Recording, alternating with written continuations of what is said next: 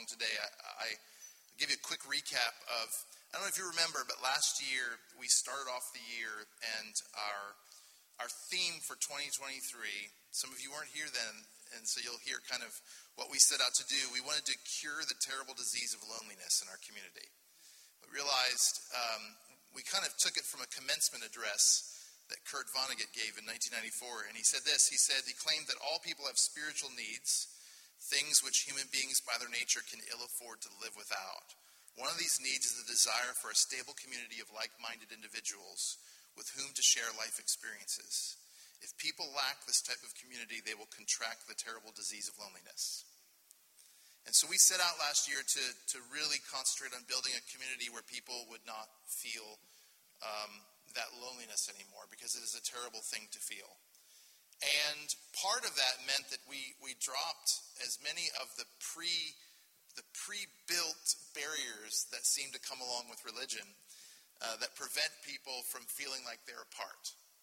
So that you got to think like us, believe like us, vote like us, love like us, look like us, talk like us, dress like us, drive what we drive, et cetera, et cetera, et cetera. And so we've challenged ourselves, and will continue to challenge ourselves as long as we possibly can. Challenge ourselves to not be complacent, to realize that we have some inherent things that are projected by nature of the institution, right? That are projected on people, that demand that people. The minute most people here at church, they immediately feel like they're being asked to be something. And we want to just kind of begin to dismantle that. And so today I'm going to talk about kind of the next phase of that, and then I'll tell you what our theme is for this year. And you say, how did you come up with a theme? Did you get a group of 12 people together and vote on it? No, I just came up with it myself, okay? But I believe that it is exactly what will be the next iteration, the next evolution of this idea of helping people no longer be lonely. And a lot of it has to do with those of you that have come here and that are now part of this community, and how we can grow together. But we started last year with that, and then towards about 2/3 through the year, then we started a series on the 10 ethics of harvest, which I think recently you told me you went through and listened to all of them. Well, you get an A today, A++, and you get sitting next to Aaron, which is like an extra bonus, all right? And those 10 ethics, I'm just going to read to you. I'm not going to expound on them. If you want to hear more about each one, I did an entire message on each one, 10 different messages. So those 10 ethics that begin to shape who we are and how we function here on the earth as a community. Number 1, Jesus is a model for living more than an object for worship. Number 2, affirming people's potential is more important than reminding them of their brokenness. Number 3, the work of reconciliation should be valued over making judgments. Heresy. Number 4, gracious behavior is more important than right belief. Number 5, inviting questions is more valuable than supplying answers. Number 6, encouraging the personal search is more important than group uniformity. Big one. Number 7, meeting actual needs is more important than maintaining institutions. And number 8, peacemaking is more important than power. Number 9, we should care more about love and less about sex, everyone's personal favorite. And number 10, life in this world is more important than the afterlife. Now, some of those seemingly sound contrary to maybe what you've believed in the past, but I encourage you to go find those messages, listen to them. Hopefully it'll make sense when you hear it all broken out. So as I've been thinking and discussing, and Robin and I were discussing, what is the next thing for us? What do people as a community that are a part of this, how can we be better? A better community? How can we represent the ideals and the message and the heart of God here on the earth even better? Because I'll tell you this, Harvest, you're doing a great job. You should pat yourselves on the back. Come on. You're doing an incredible job. The feedback that I get from people that come here is, I just feel like I can be myself, or I'm home, or I feel so comfortable. And that's amazing. You guys have done that. And I am so excited. And so as we talked about what does this look like beyond that, one of the things that we began to discuss is one of the the thing that might be holding people back from truly entering into community. Because how many of you know you can be in a crowd and still be lonely? Right? We've all been there. You can be in the midst of a thriving, healthy community, which I believe that we are, or at least are marching towards, and yet still feel a sense of loneliness. And I thought, what ultimately keeps people back from opening their heart up, taking the risk to then become a part of the community? What prevents us from being vulnerable? Vulnerability. What prevents us from truly letting people know who we are?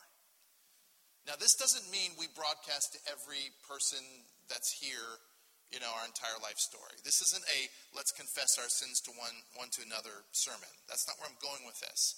I'm saying, that you have a group of people. It could be 2, it could be 4, it could be 6, that you let them know you. You're vulnerable enough to let them know who you are. And I realized that it's something that I've spoke twice on last year, so it must be important because it keeps coming up, and that is shame. Now, I'm going to give you my own definition of shame. You can look it up in the Webster's. You can see a million different things, but I'm going to give you my own definition of shame. I believe that shame is anything that we have either done or has been done to us, or that we think about ourselves that make us believe that we need to hide.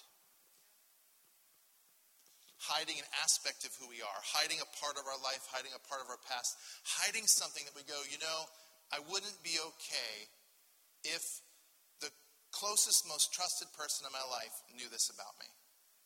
So I'm going to do everything I can to build protections and walls around this. And shame is a killer. I used this in a message this year, so don't think that I'm repeating myself, but it is so good that I'm going to use it again. But someone who has done a tremendous amount of speaking and writing and research on shame is Brené Brown.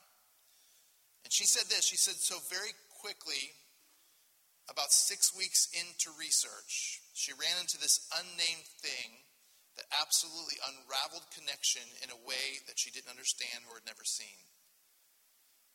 Connection being the point of this. Y'all, if we don't have connection as a church, this is pointless. You can get a message online from home in your PJs. And on a morning like this morning, where there's probably 10 couples that aren't here, that may be watching online, that when they saw the rain and the cold went, honey, let's stay in. And that's okay, that's fine. But the reason that will never be this, it can suffice on a day where you're traveling or, you got stuff going on, you're not feeling well, or you just don't feel like going out. That's fine. But the reason it can never be this is because we need connection with one another. Desperately. But the number one connection killer is shame. And she said this, she said, so I pulled back out of research and thought, I need to figure out what this is, and it turned out to be shame. And shame is really easily understood as the fear of disconnection. Is there something about me that if other people note or see it, that I won't be worthy of connection? She did a much better job than I did. The things I can tell you about it, this is what she said, is universal. We all have it. And one of the ways we deal with it is we numb vulnerability. But you cannot selectively numb things in your life. So when we numb vulnerability, we sometimes numb joy. We numb gratitude. We numb happiness. You can't selectively go in and say, I'm not going to feel this thing anymore. Sometimes the decision to not feel one thing is the decision to not feel anything. And then for some of us, and I have been guilty of this, we find different things.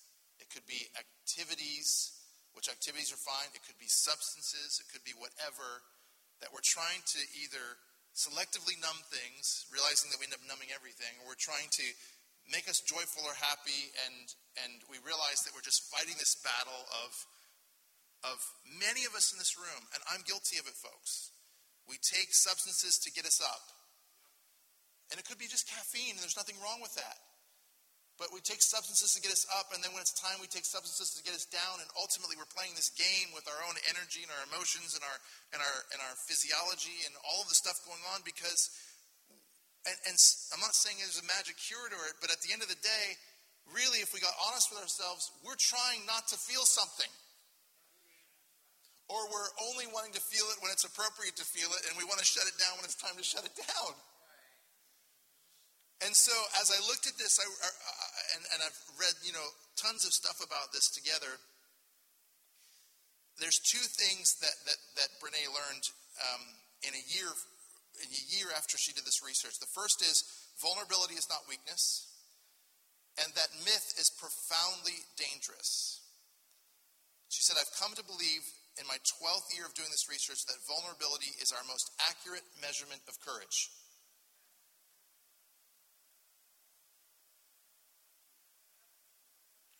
And take it from somebody whose vulnerability has been used against him time and time again.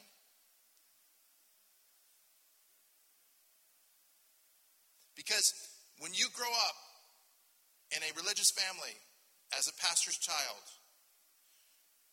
you are conditioned, not necessarily by your parents. My parents did an amazing job of they really did. They really, really did. They did an amazing job, I believe, of making room for each of us kids to be as kids. We have a family video that one day I will show you parts of, with or without my family's permission. And it goes back to when Aaron was probably 5. I was 7 or 8. 7. Jim would have been 10 or 11. John was 3 or 4, 3. Matt was 1 or 2, yeah, somewhere in there. And when you watch that video, if we could blur the faces and you could just hear the reactions and the voices and what they were saying, you would be able to pick out each one of the children if you knew my family. It's unbelievable. If we start with the youngest, Matt, he had my mom's Silky. Okay? And he's got the Silky, and he's sweet, and he's a little bit sassy, and he's got his mother's Silky slip. We call it a Silky. It's a slip. It's like her, slip underneath the dress. We have John, who was doing ninja moves. Now, if you follow him on Instagram, to this day, he's in jiu-jitsu. And 3/4 of his posts are about his jiu-jitsu. He's doing ninja moves and telling Matt to be quiet. And when Matt is trying to get John to join him in front of the camera, John refuses to look at the camera, does not want to be filmed, and says his famous words of, I don't care. When Jonathan, Mommy's trying to take a picture. I don't care. John. You have Aaron, who is so OCD. That she is tying her shoe with like 5 or 6, 7 knots to make sure it does not come undone at school. 4. You've heard of double knot. Have you heard of triple knot, quadruple knot? And then sits down at the piano with another girl her age who is playing a song wrong and hips her out of the way to then adamantly show her how to play the song on the piano. This is the day, this is the day. This one, this idiot over here is going, this is the day. No, that's not how you do it. Let me show you. The executive, always making sure, right? Then you have me, who's standing in front of the camera singing a song. What? Peter and John went to pray. So what is it? I don't remember it. Man on the way. They went leaping and something and praising God. Yeah, that song. Yeah.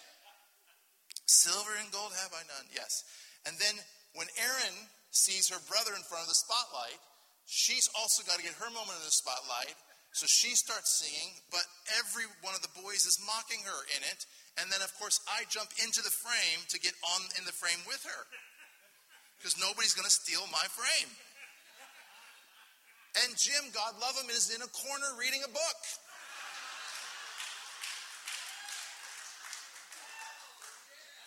And everyone could be that to some degree. By the time Matt was, I think, 12, we were in New York City, and he was singing, I don't think you're ready for this jelly. My body's too bootylicious for you, babe. And I will point out, we did not know he was gay then. I don't know how, between the silky and the body's too bootylicious, we didn't know. We thought all 12-year-old boys do this.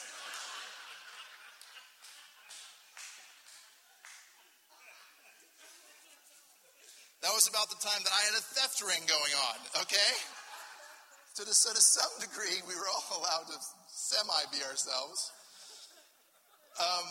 But, you know, we somehow, somewhere along the way, are told that vulnerability, and it's reinforced with punishment. There's many times that I've been too open, too vulnerable, too honest, to myself. Many, many times. I have the exact opposite problem that most people have. I don't know who to be vulnerable around, so I'm just vulnerable around everyone. And that's not always the greatest thing.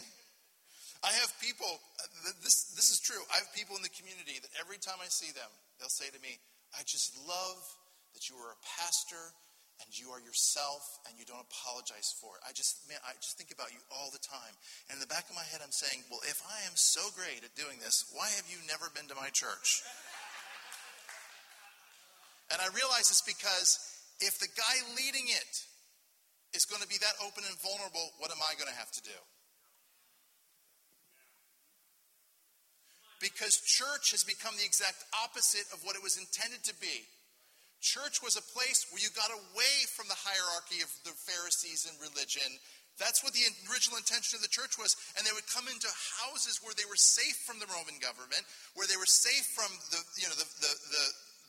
Sadducees and the Pharisees and the scribes and the people that would judge.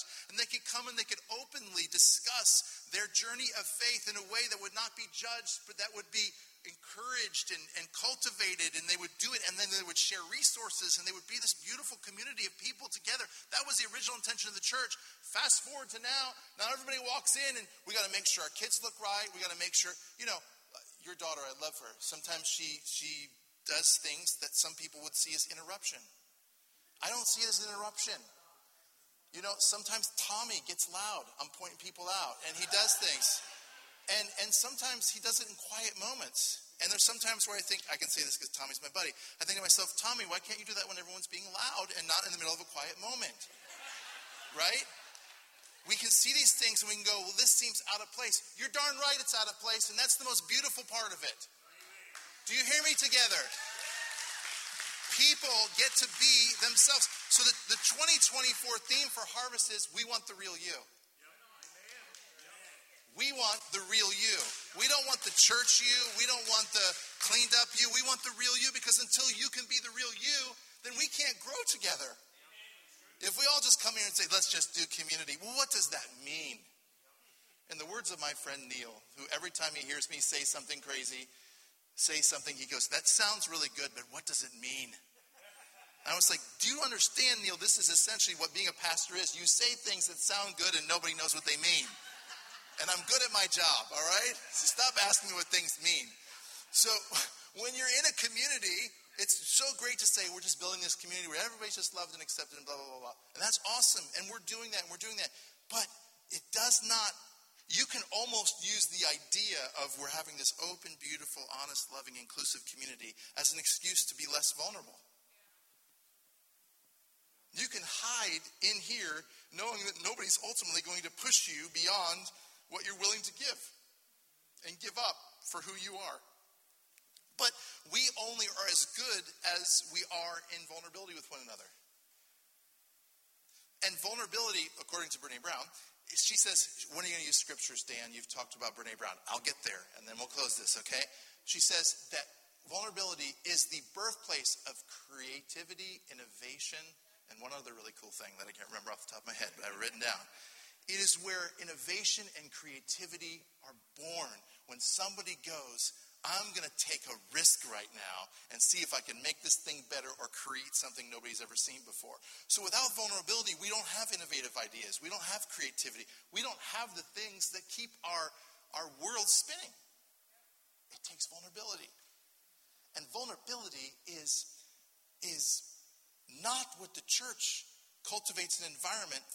I mean, the church does not cultivate an environment where vulnerability is A, easy, and B, rewarded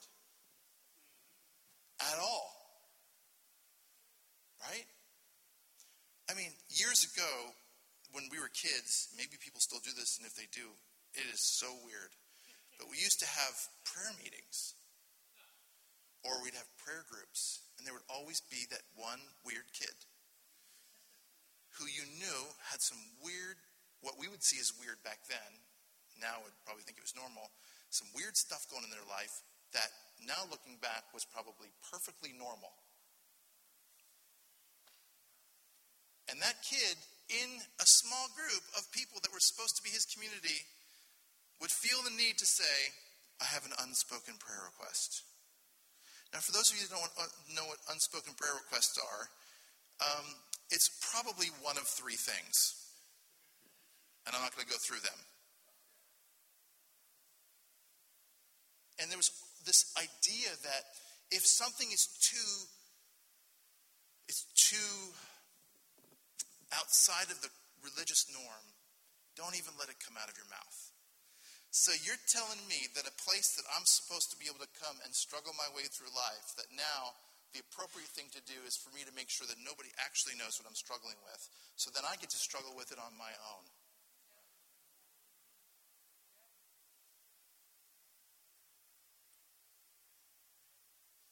And then when your kid's growing up, it's like you're in the circle and someone's like, I have an unspoken prayer request. And then, you'd be the one that prayed for the unspoken. I pray for Jim's, we'll use Jim's unspoken.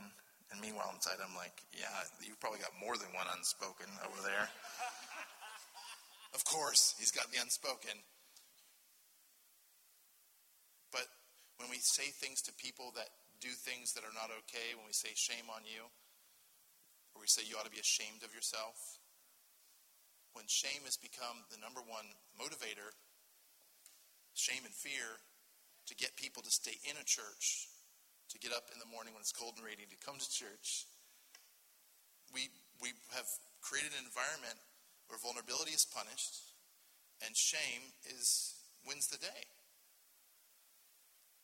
And you don't just, if you've had a religious experience like that, you don't just come to this church and you're here for a year and that goes away. This stuff is so ingrained in us. We all are dealing with it and layers of it, trying to shed it. Let me tell you a couple quick stories and then we'll get out of here.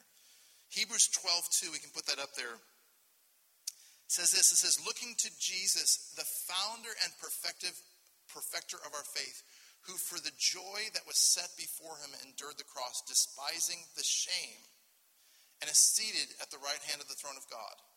Despising the shame. I love this translation of it. I'm going to read it in a different translation. Look away from the shadow dispensation of the law and the prophets and fix your eyes upon Jesus. He is the fountainhead and conclusion of faith.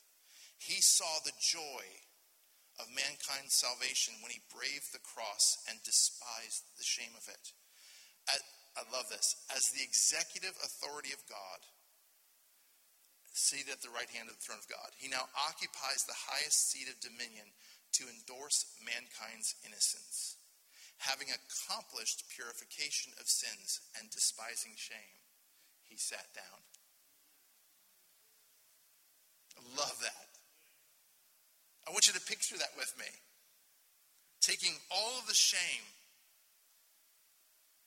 of the world, despising it on his shoulders, making a sacrifice that would purify and take care of the sins of the world, past, present, and future. When he saw that it was done and good, he sat down. In other words, the work is done. I'm done. I've done what I've come to do. As the executive authority of our Creator. Let me read another story. or another scripture. Well, there's stories too. Romans 8:1. Therefore, there is, many of you know, now no condemnation for those who are in Christ Jesus. The story of the woman at the well. Last couple of weeks I've said you all know the story of, and I realize that probably 30% of you in the room don't know those stories. And once again, there's no shame in that. So I'm not going to skip over these stories. I'll give you the quick version of it. Maybe more of you. But the woman at the well, Jesus approaches this woman. She's a Samaritan. He's a Jew. Has a conversation with her, which we're going to read a little bit of here. And, of course, when he leaves that conversation, the disciples are like, why are you talking to that woman? She's a Samaritan. She's a woman. Like what's going on here? And Jesus sets them straight. But verse 10 of this chapter, and I didn't give that to you, but that's okay because I'm reading it from something else. It says, Jesus was not at all intimidated or embarrassed by her political stance. And let me set this up for you. This story is about the convergence of opposing political and religious views.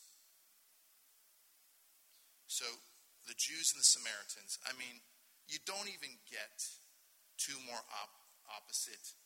I don't know if you can even parallel that. Maybe what's happening over in Israel right now. When you talk about like Rashid Tlaib on the left and Charlie Kirk on the right, as far apart as they are, it's further than that. Like, even further. These are very diametrically opposed political and religious views, stances, cultures. So they meet at this well, okay? Now I want you to hear this, because I'm picking it up in verse 10, but it says, he didn't allow his awareness of his weariness and desperate thirst, as well as an obvious opportunity to negotiate for a quick fix drink, to distract from his person and mission. Instead of associating himself with the Jews as a mere Jew and endorsing the Samaritans' inferior political identity, he immediately engaged her with a far superior conversation. He escaped the temptation to see himself or the lady reduced to a lesser identity. He knew who he was and what his mission was all about as the Messiah of mankind. By seeing himself, he was able to see her in the same light. What he had to offer was not for sale. So he looked her in the eye and said, if you could see the generosity of God's grace gift, you would perceive who I am. I am so much more than a Jewish man, and you are so much more than a Samaritan woman. So here I am asking you for a drink, when you should be asking me, and I would give you the water of life for free. Now listen to this in verse 13. Jesus answered her and says, well, this well cannot quench the thirst that I'm talking about. Anyone drinking from it will thirst again. In her encounter with Jesus, her familiar religious and historic identity is dramatically challenged. Everyone who drinks from the wells of religion and politics will thirst again. The business of religion desperately needs paying and returning customers. They crucified Jesus for this reason.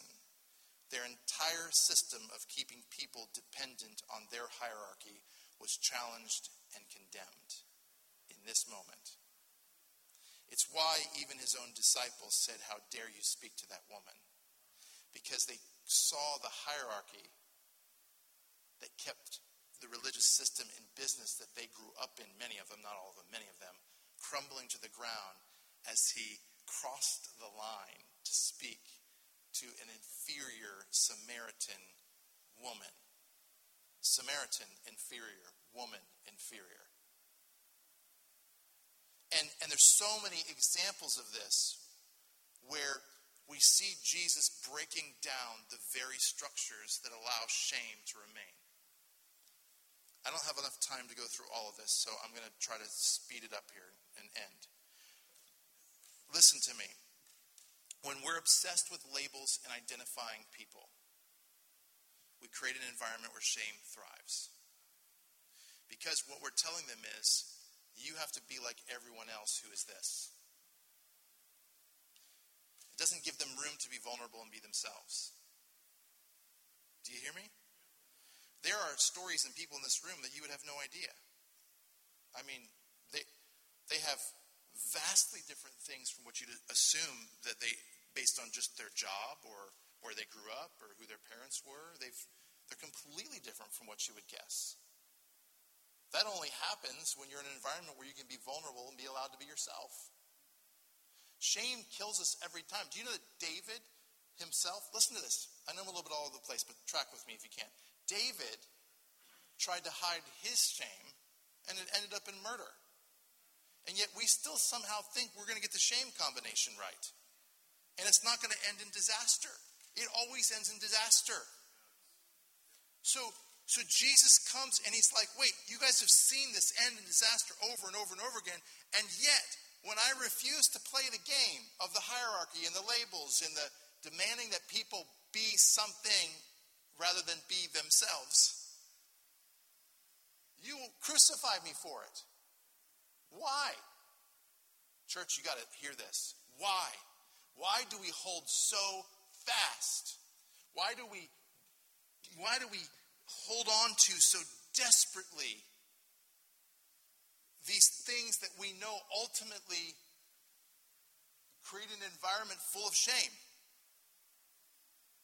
Robin said something so great to me yesterday. She said, church for so long has always been about we need you to be something and never about we need you to be you.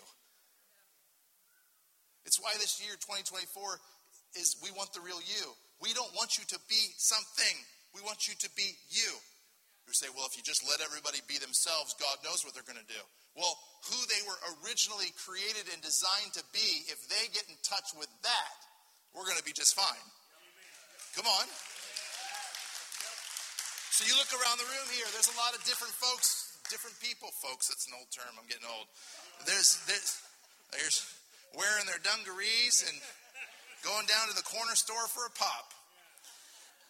But there's a lot of different people here. You said, I can't kind of quite put my finger on what harvest is. Don't try. You know why? Because if you can put your finger on what harvest is, then we can put our finger on who you are. And we don't want to do that. We want you to be you. I don't want you to be a mini Pastor Dan. God help you. Don't try to do that. I don't want you to be anything or anybody else. And when you look at this stage today, represented on our stage, nobody's trying to be anybody but themselves. That's the requirement. You got to have a little talent. You got to be yourself. That's it.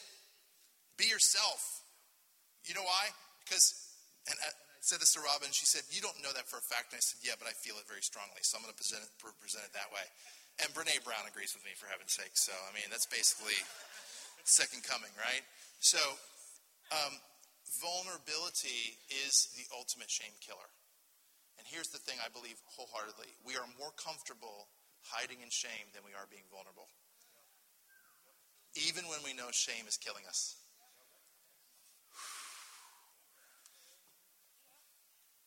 And vulnerability, I mean, you guys have to just give me a break here. It's funny because I had a big, long conversation we did about this, so he's probably thinking I'm preaching to him, but I'm not at all, as a matter of fact, at all. This is kind of what I wanted to set for this year. Vulnerability is not, I am who I am and you just all got to deal with it. That's not what we're dealing with here. We're dealing with, like, you have at least a close group of people that you know at the end of the day, you can be you. And maybe that group grows, that you're free to be you. And I would hope that you can at least get darn close to being you here, if not fully. And the one thing that we don't tolerate here, hands down, is anybody telling somebody else here that they can't be themselves. Unless that person is somehow harming another individual. But then I would challenge, that's not actually you, because God didn't create us to harm one another. But we want people to be themselves. I have one more thing. Is that okay? This is going to close it down. All right. I see if I can finish in 4 minutes.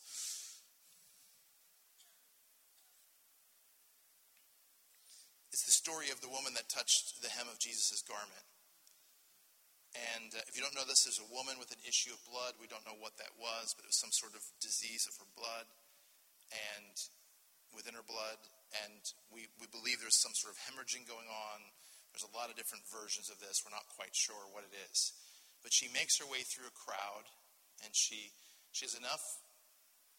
She believes, based on what she's heard about this guy, that if she touches the hem of his garment, which is a fancy word of just this, that she's going to be healed. So she makes her way through a crowd.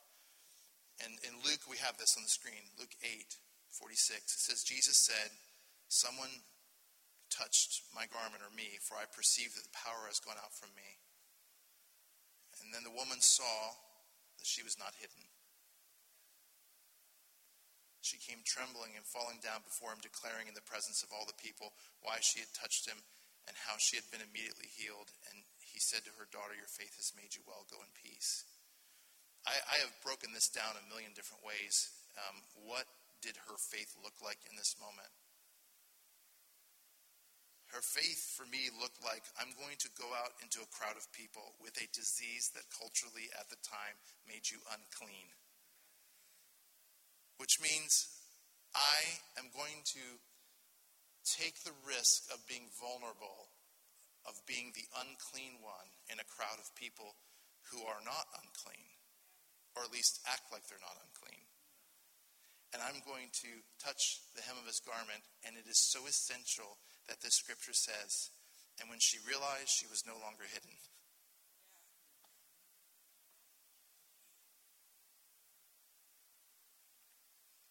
So she had the faith, had a conversation with somebody to start service today who's here for the first time and looks like they are scared to death to be here. And told me they're pretty freaked out. That's the kind of faith that gets you healed. That there's something about that moves God's heart when we go, I don't know what people are going to think of me here. And we go anyways. I mean, so many of you have shown me what this looks like over and over again to crazy degrees, where you go, I'm ready to no longer have my what I've been told by culture or the church, my unclean parts of me. I'm no longer willing to hide them in secrecy. I'm willing to just go and to just be vulnerable and to say, hey, it says she shared with the crowd why she came. When we do Storyteller Sunday, which we will resume in February, a lot of the times I've been sitting there going, well, we're going to go there, aren't we? Okay. Because I don't control what the people say. I don't say, let's stay away from that topic. I say, what do you want to share? And it's their consent that guides me through what we share. And sometimes what they want to share is not necessarily what I would want them to share, because I still have that built-in mechanism that goes, this is going to push people too far. But what's great about that is I have made myself accountable to the people around me and to the people that are going to be up there during Storyteller Sunday, that I'm not going to control what you say. I want you to share what you want to share about your life story. And sometimes those aren't the prettiest details, but they are deeply spiritual and deeply rewarded by God, because when the quote-unquote unclean things, which all of us have, are no longer hidden, aka vulnerability, shame dies, and creativity and innovation and community is born.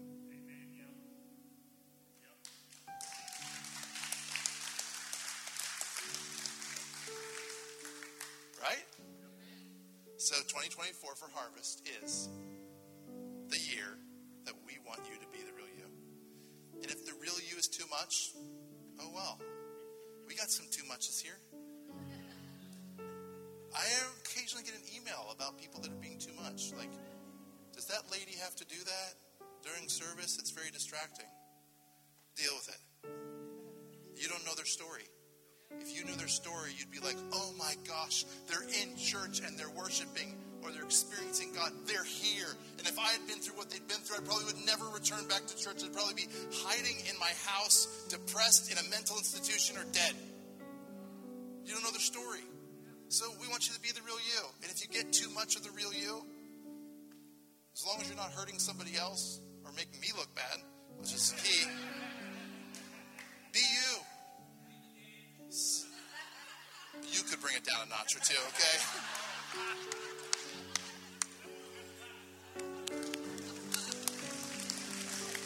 let's stand to our feet and pray together. I could talk about this for an hour more. It just could.